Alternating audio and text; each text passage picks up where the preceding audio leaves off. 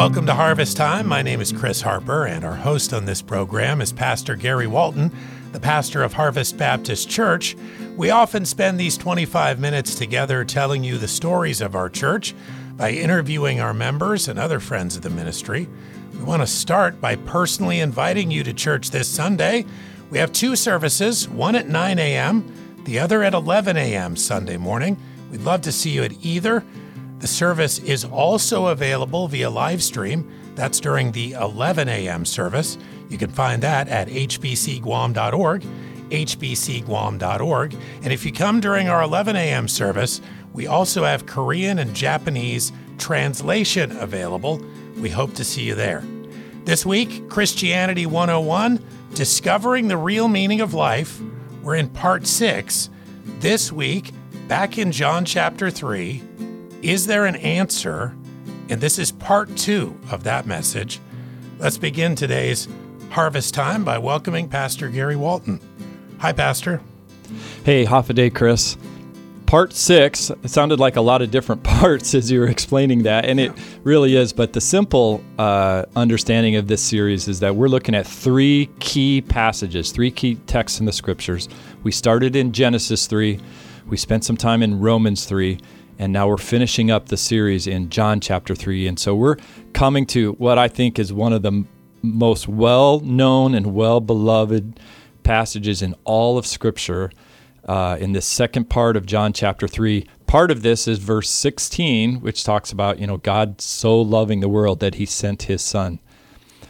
Really, the theme of this Sunday is the theme of our church, and it's really the theme of Christianity, because this passage centers on the cross. We're sort of given a summary of the Scriptures. You can kind of look at the story of the Scriptures from the beginning to the end. There is a center. And I don't mean like a center verse, but really a central theme. And that theme is the cross.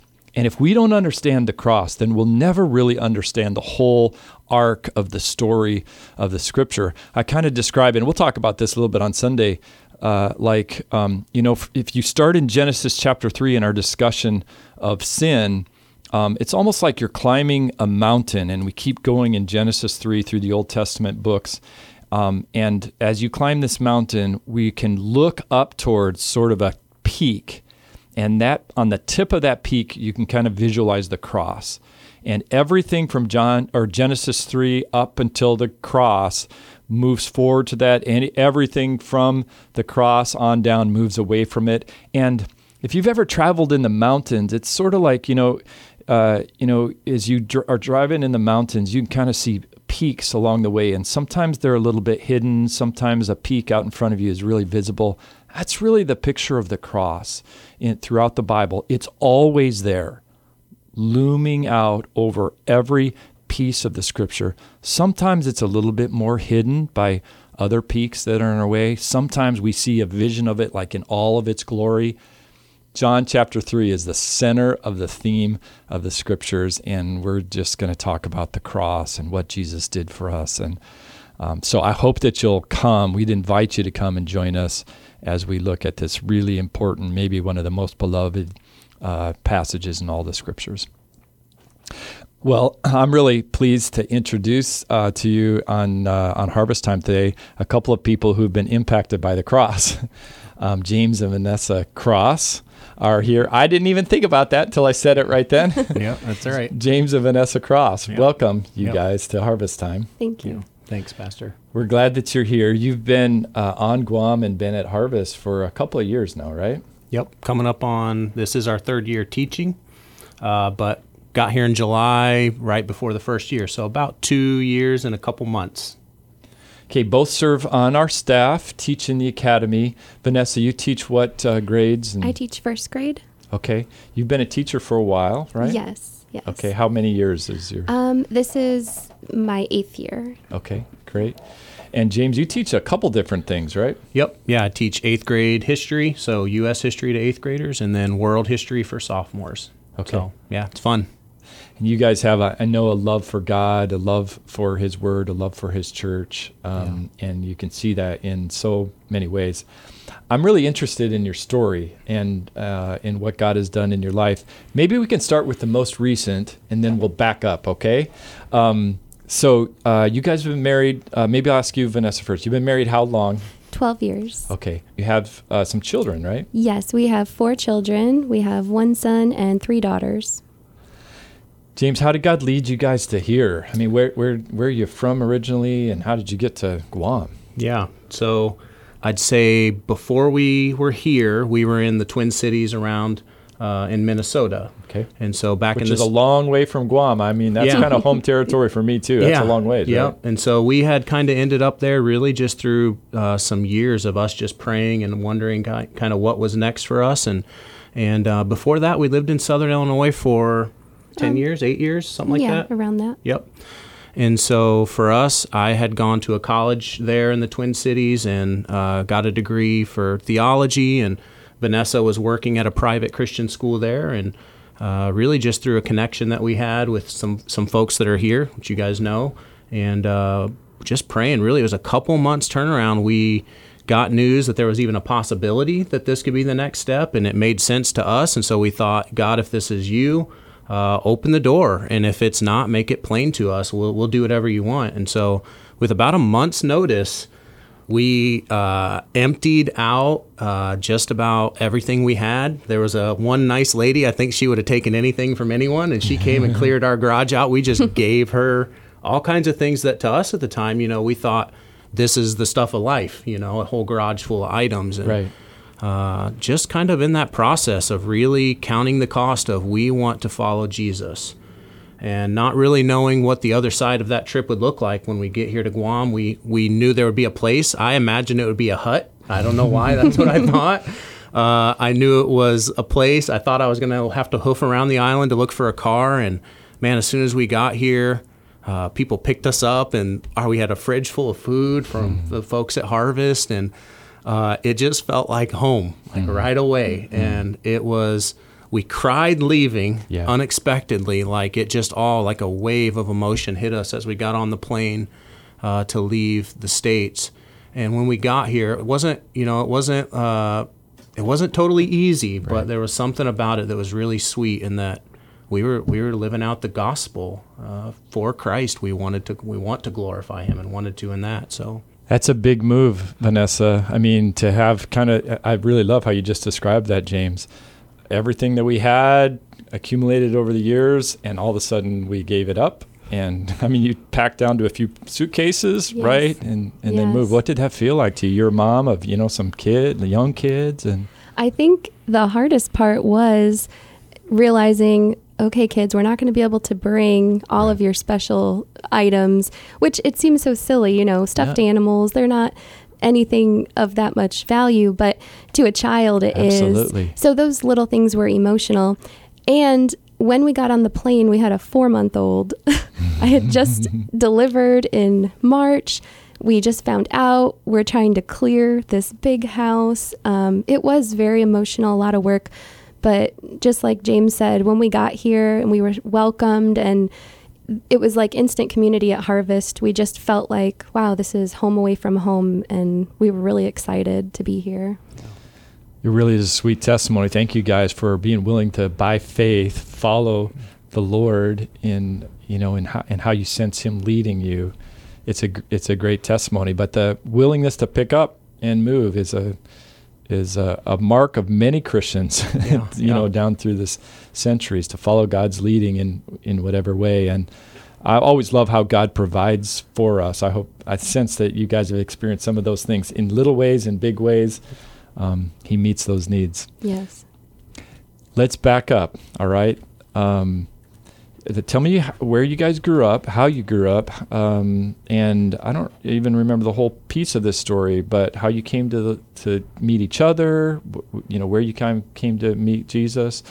James, let me start with you, and then we'll kind of interact with both of you. So I grew up in, I would say, some pretty small, almost no-name towns. I don't even know if they still exist anymore. Wow. They were so minor or small in Illinois. Okay. And so in the Midwest, in the States. just really kind of grew up at first living with my mom and my two sisters until I was about the age of 9.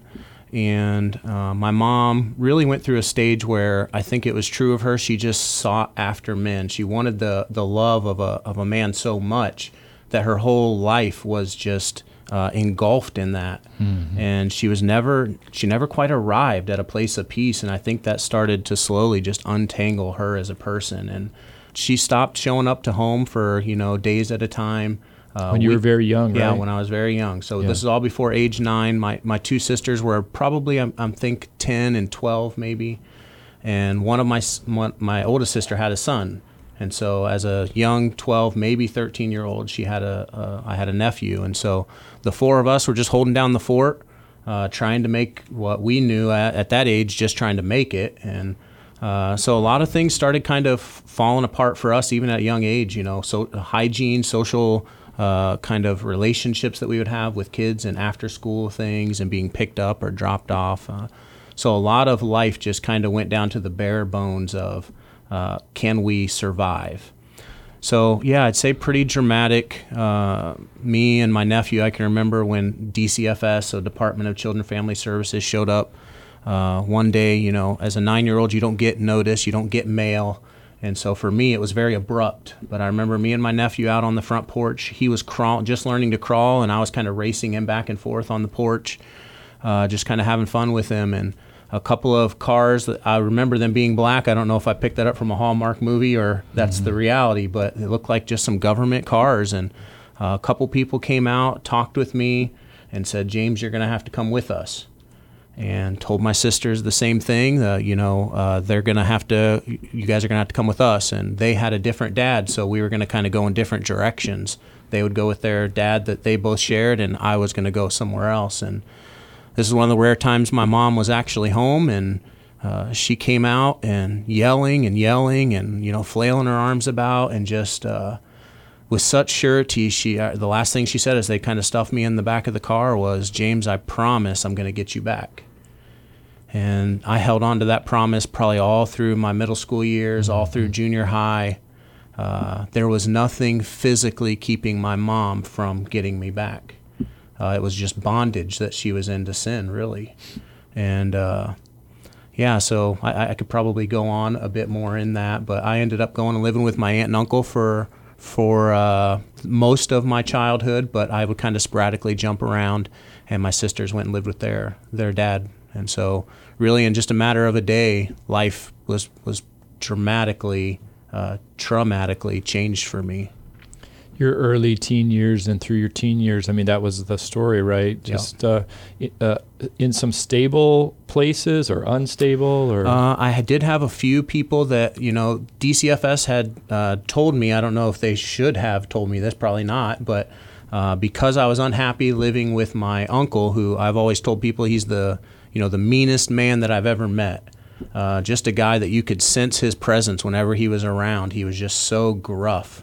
DCFS kind of, they gave me 2 options. I could stay with him, or 3 options. I could get lost in the system, which I think was the last option, and the other one was they could put me in a temporary place, a temporary home, until somebody might be willing to take me, And so I, as a 9-year-old, maybe 10-year-old at that time, elected I'll be whatever it means to be lost in the system. I'll go with that option because the other 2 sound pretty bad. And so I just would, maybe in my early teen years, just started staying with various people that I knew, sometimes for 6 months, sometimes for a year. And my aunt and uncle continued to get a DCFS check, and so I think they were okay with that until someone would raise a question about where I was at and how they were still getting money. And then they would make a call and say, "You got to come back home." I want to connect you and how God brought, how you and Vanessa came together. Vanessa, tell me about your background. We'll kind of link the stories together, all right? Sure. So I grew up about an hour south of Chicago, a small town, and my parents were divorced when I was 4.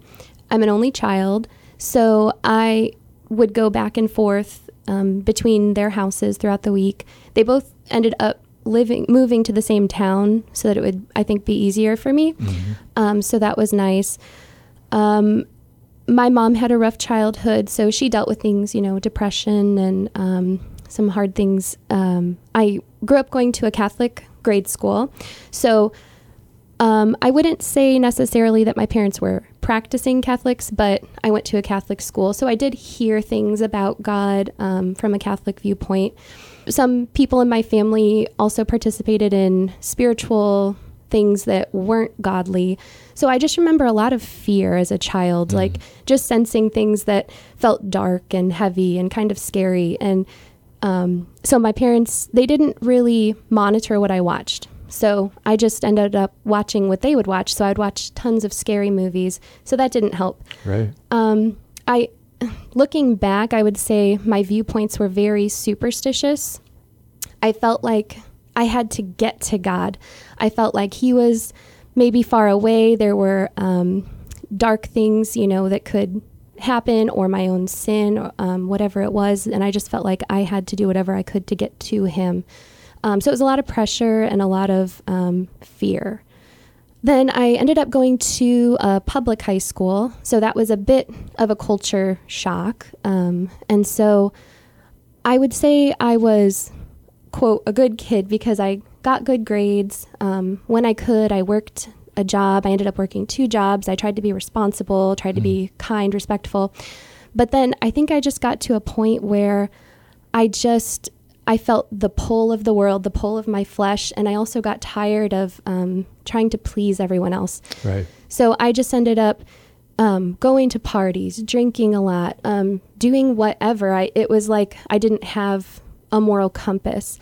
I would have these periodic moments, I remember, where I would just feel the weight of it. And so I would go to confession. I would try to pray these prayers to hope that, okay, I've repented for that sin. I'm okay now. But it was a very works-based, fear-motivated relationship. Well, I wouldn't even call it a relationship with God, but searching of some way. Searching, exactly. Yes. Yeah. Graduated from high school, both you guys together. You hadn't met each other. You're not from the same area.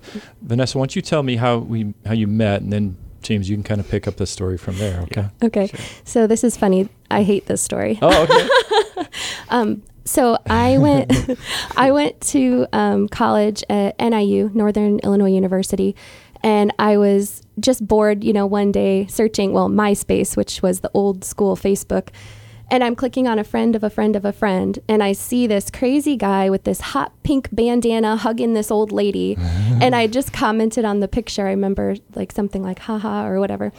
A few months later, do I know you? No. A few months later, we start talking to each other. So we met online. Wow. Yeah. Not the smartest thing. I was, I was 19, not the smartest thing. But I do remember my plan was I had a friend joining the Air Force, and he was having a going away party. And I thought, okay, that's where I'll meet him. So if he turns out to be weird or, creepy, sure. Yeah, there's all these people here, But yeah, which I was. Sinful, but yeah, the rest is history. That's how we met. So you were how old when you met? I was 19. Okay. James, you were 22, okay. 24. 24. Okay. Yeah. Okay. So you met, were together eventually, kind of tell me the story from there. Yeah. So we met, started dating. She broke up with me, and I begged her to take me back, which thankfully she did. She probably shouldn't have, because I think she was probably more close, if there's a such thing as being close to salvation. Right. I think she was. And in terms for my closeness to following God, I don't think I was very close. And so I was a pretty bad influence on her. A little bit older than her, and so we had kind of hatched this plan where I went to NIU, where she was living on campus, and I don't boast in this. I even kind of want to erase my smile because it's not funny. It was a boneheaded decision, but I proposed to Vanessa that we throw the back seats out of my van and we just run away together. And so we did it for 2 weeks. We sadly lived in the back of my van in a Walmart parking lot. Okay. And we thought we were going to be able to live on love, and pretty soon our savings account got drained. And so we were reality check, and we decided we would move back closer to home. And our firstborn, we weren't married. Neither one of us were Christians. I think, like I said, Vanessa was probably closer to that, but I would say I was saved, but I was still very immature in my faith at that point. Yeah. And so we got the news that we were going to have a baby and weren't quite sure what we were going to do. And so really through a series of events, we end up in Southern Illinois where Vanessa's going to SIU, and we decide to move there. And it's not, I mean, I could go on to talk about really the depravity that she had to deal with, really the fallout of a pretty jacked up childhood, you know. Right. It didn't just go away when I hit a certain age. And so had to deal with a lot of the character flaws and things, still dealing with those things that really came as a result of just the way that I grew up. I was not a loving boyfriend at first. We did get married, and I could go on and talk about how we decided to become Christians. Tell me what happened there. How did God do that both in your lives? Yeah. So for me, it happened sooner than for James. So when I was in college at Northern Illinois University, when I was 19, I just remember hitting rock bottom. I was so depressed. I was just realizing that all these things that I thought would make me happy, this freedom, I'm free, you know, I'm working, I'm getting good grades, all these things, I'm able to, you know, I drink, I do what I want to do. It wasn't fulfilling, and I actually got very depressed and sometimes just wanted to die. I just felt so hopeless. And so I remember one night I was on my top bunk. My roommate was gone for the weekend or something. I don't know where she was, but I just remember I had a Bible and I just cried out to God, and I just asked him, I said, Lord, if you will just help me, I want to follow you. I want to change. I want to be different. Wow.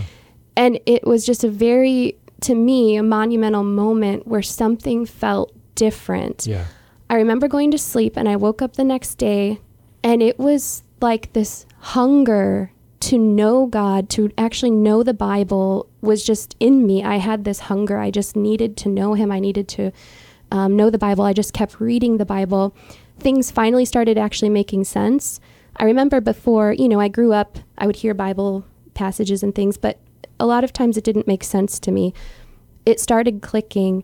And yeah, at first a lot of things changed. I no longer wanted to watch horror movies. It started to repulse me. The music I was listening to, a lot of it was alternative music, depressing or hard rock. You know, it was just, I didn't want it anymore. All of a sudden, it was something in my spirit that I can't explain. It changed.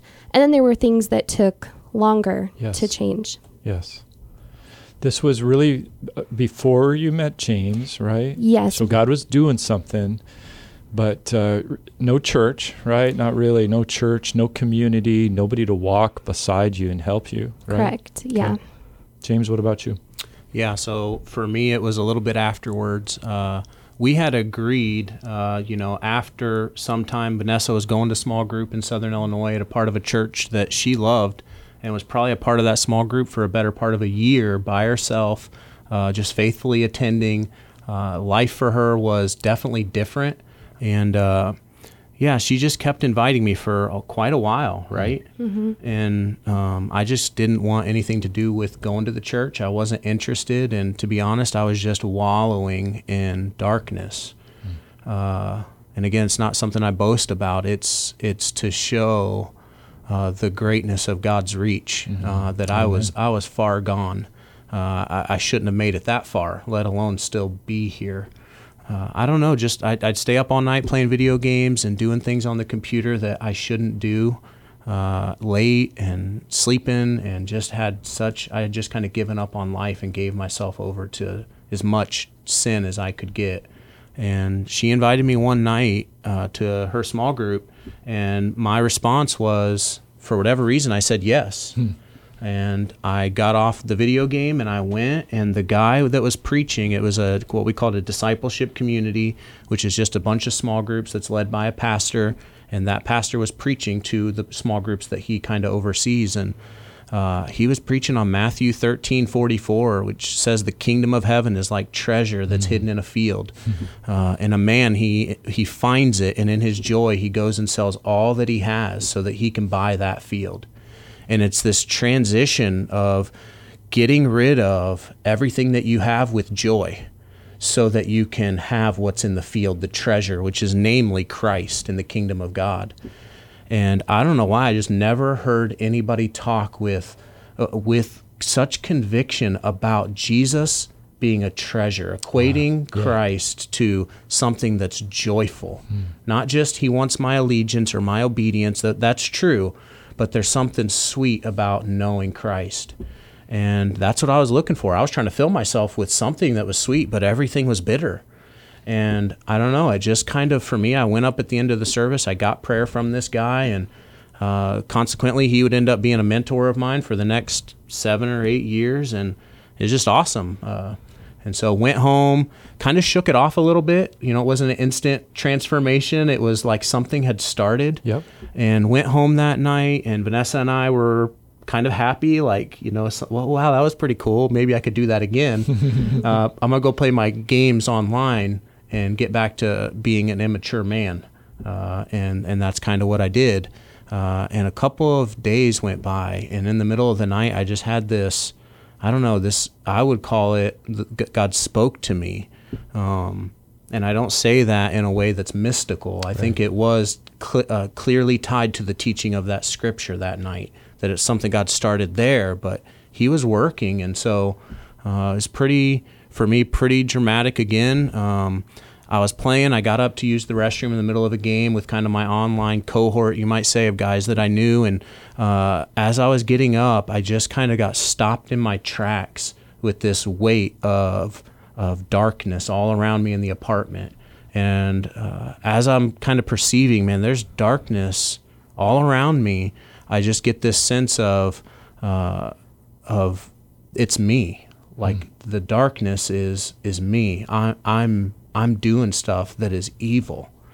And I just kind of was trying to get past it, trying to shake it off. And there was a little, you know, like a little peephole that you look to the outside of your house to see who's out there. And there was light shining through that peephole from the hallway in my apartment complex on down to the tile floor right in front of me. So my back was to the door, and I'm looking down, and this light, just this little beam of light, and I just had this sense of, I think that there's hope in that light. Wow.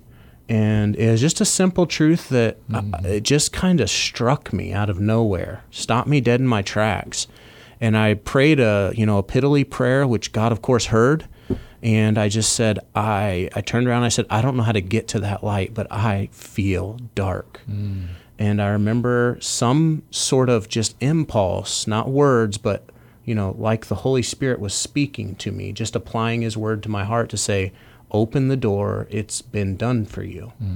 And I took the padlock off my door and opened it up, and the light from the hall just came streaming in. And from that moment, as soon as that happened, the darkness left. Like, it was a tangible feeling to me. Even retelling the story just to me is hard to tell sometimes. I can feel it. Yeah.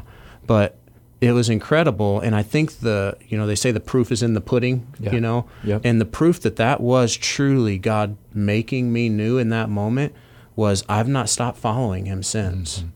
And something changed that night in my apartment that I can't account for in any human ways.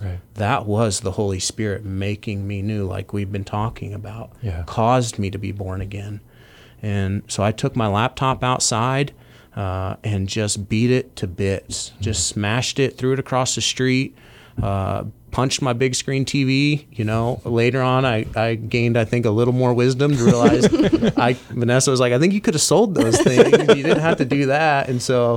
And we just, you know, I followed the Lord Jesus's command to be baptized. And so I became a part of that church, was baptized, and it was awesome. And we got plugged into various different groups, and it was just sweet for about 2 years of just seeing God change other people's lives while at the same time changing ours.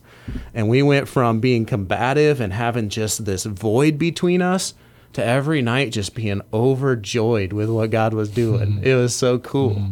Vanessa, you're watching this change happen, and God's changing you, right, at the same time. Yeah. How would you describe that? It was an answered prayer. There were so many nights spent on my knees, begging God to please just save him, do something. And, I'm having this hunger, and I'm like, I need to be in a church. I want our son in a church. And I found this wonderful church and these people who are willing to walk with me, even in the middle of my very messy life. Yeah. And it was an answer to prayer. When he actually said yes, I didn't want to look too surprised and scare him off. I was like, okay. And just watching God change him, it brought so much joy, and it still does. And it was just a testament to how powerful Jesus is. And it reminds me, sometimes there's people I'm praying for so long, and I remember if there's air in their lungs, there's still hope. Yeah. If God could save James and me, he can save anybody, truly. Amen. Amen. Yeah. Thank you guys for your transparency, for the reality of your faith, for your willingness to follow God wherever he leads you, and your willingness to share what God has done. This is what we are. We are witnesses of his majesty, of his glory, of his power. And man, even as I'm finishing up, just hearing, I sense the meaning of God's work in your life. Boy, I don't have any idea. We don't have any idea who's listening to this right now, radio or on a podcast later on, and pieces of your story really resonate with them. I mean, our counsel would be find a church, right? Yes. Find a church where there's a community of people who can show you to truth, and there's hope, right? Yes. If there's air in their lungs, there's still hope. Yes. Yeah. Praise God. Thank you guys very much for being willing to share. Thanks for having us. And thank you for listening to Harvest Time. Of course, at this point in the program, we always want to personally invite you to services this week at Harvest Baptist Church. We have two you have an opportunity to come to. There's a 9 a.m. service and an 11 a.m. service Sunday. We'd love to see you at either. We do have a live stream you can also tune in for at 11 a.m. That's at hbcguam.org, hbcguam.org. If you come at the 11 a.m. service, we have Japanese and Korean translation available, so you can come at 11 a.m. This week, Christianity 101, Discovering the Real Meaning of Life. We're in part 6 this week. Is there an answer? John chapter 3, verses 9 through 21. Thanks again for listening to Harvest Time.